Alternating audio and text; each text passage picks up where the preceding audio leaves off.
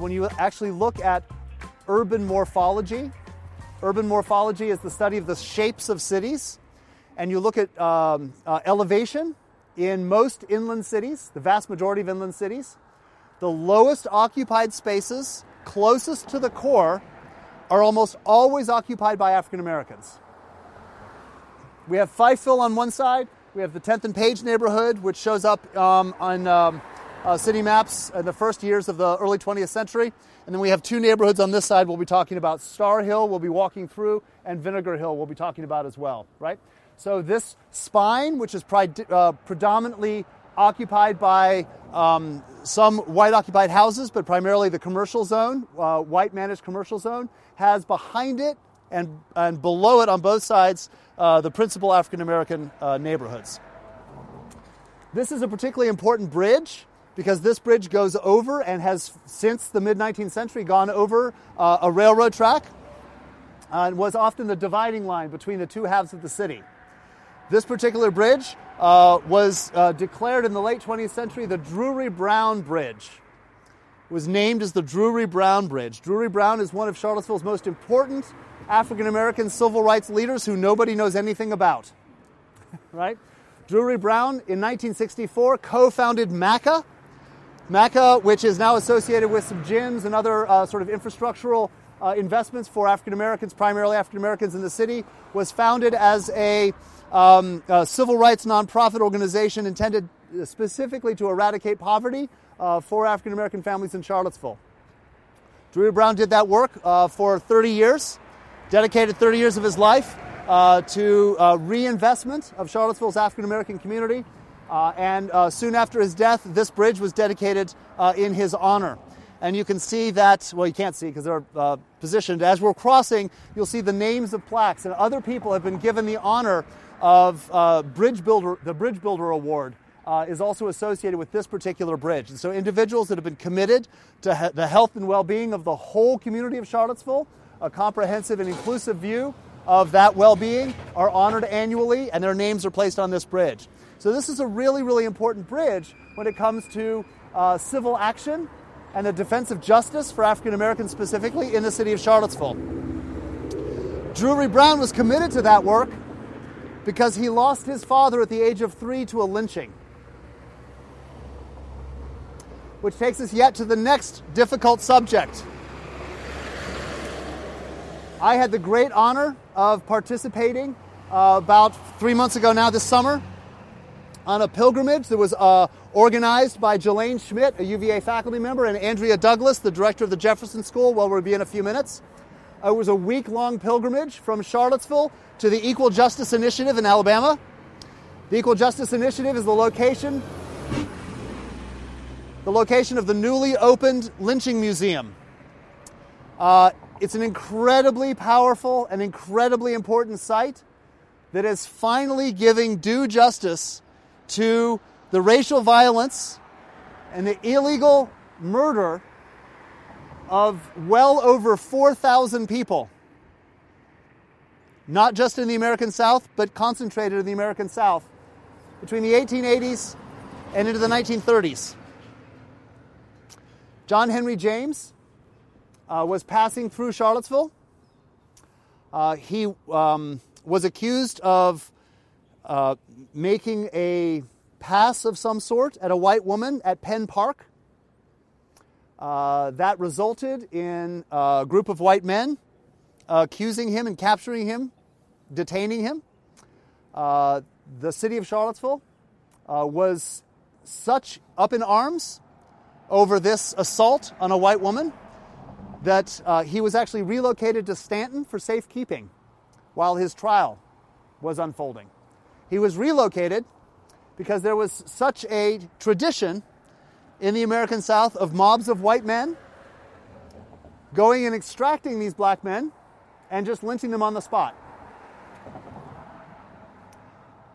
White men who had full control of the justice system and the policing system supplanted that for their own emotionally driven, riot-based justice system. John Henry James was being returned from Stanton for his trial in Charlottesville. a mob of more than 100 men, none masked, stopped the train. They stood on the tracks to stop the train. The sheriff, who was bringing John Henry James back to Charlottesville, watched as the men boarded the train, pulled him off the train, gave him a few minutes to pray, and then dragged him to a blacksmith shop just off of what was called Ivy Crossing and lynched him. The sheriff was there and saw the whole thing unfold. 100 men, mostly from Charlottesville. That's going to be inclusive of people at the University of Virginia.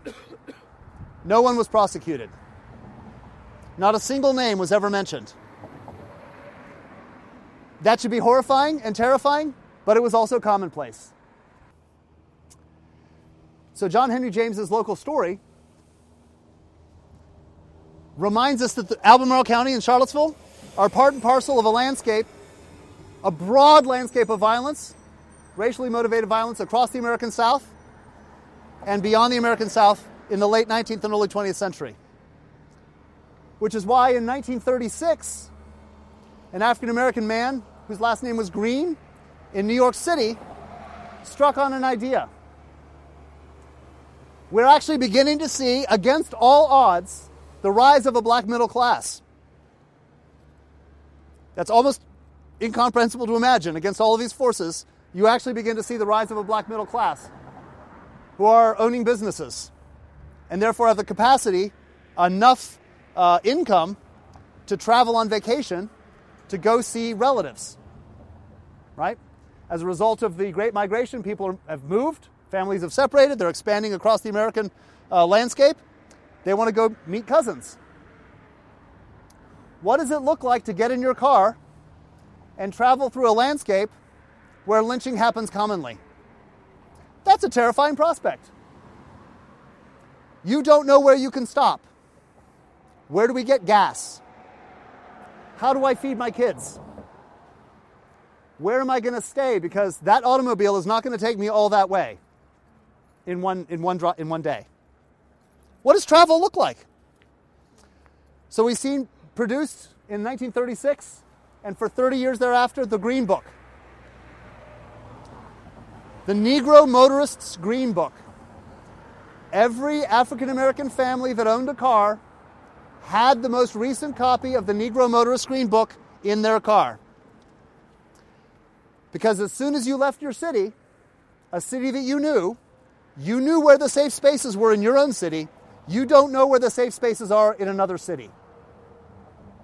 You're a middle-class dad traveling with your family, and you're taking your kids into a foreign city, a city that you don't know. The terror of that prospect means the guide is always with you, because you can open the guide, and you can pull up the state, and then the town, and you can identify, okay, this hotel will safely house African Americans. I can have my hair braided here, and we can eat dinner here.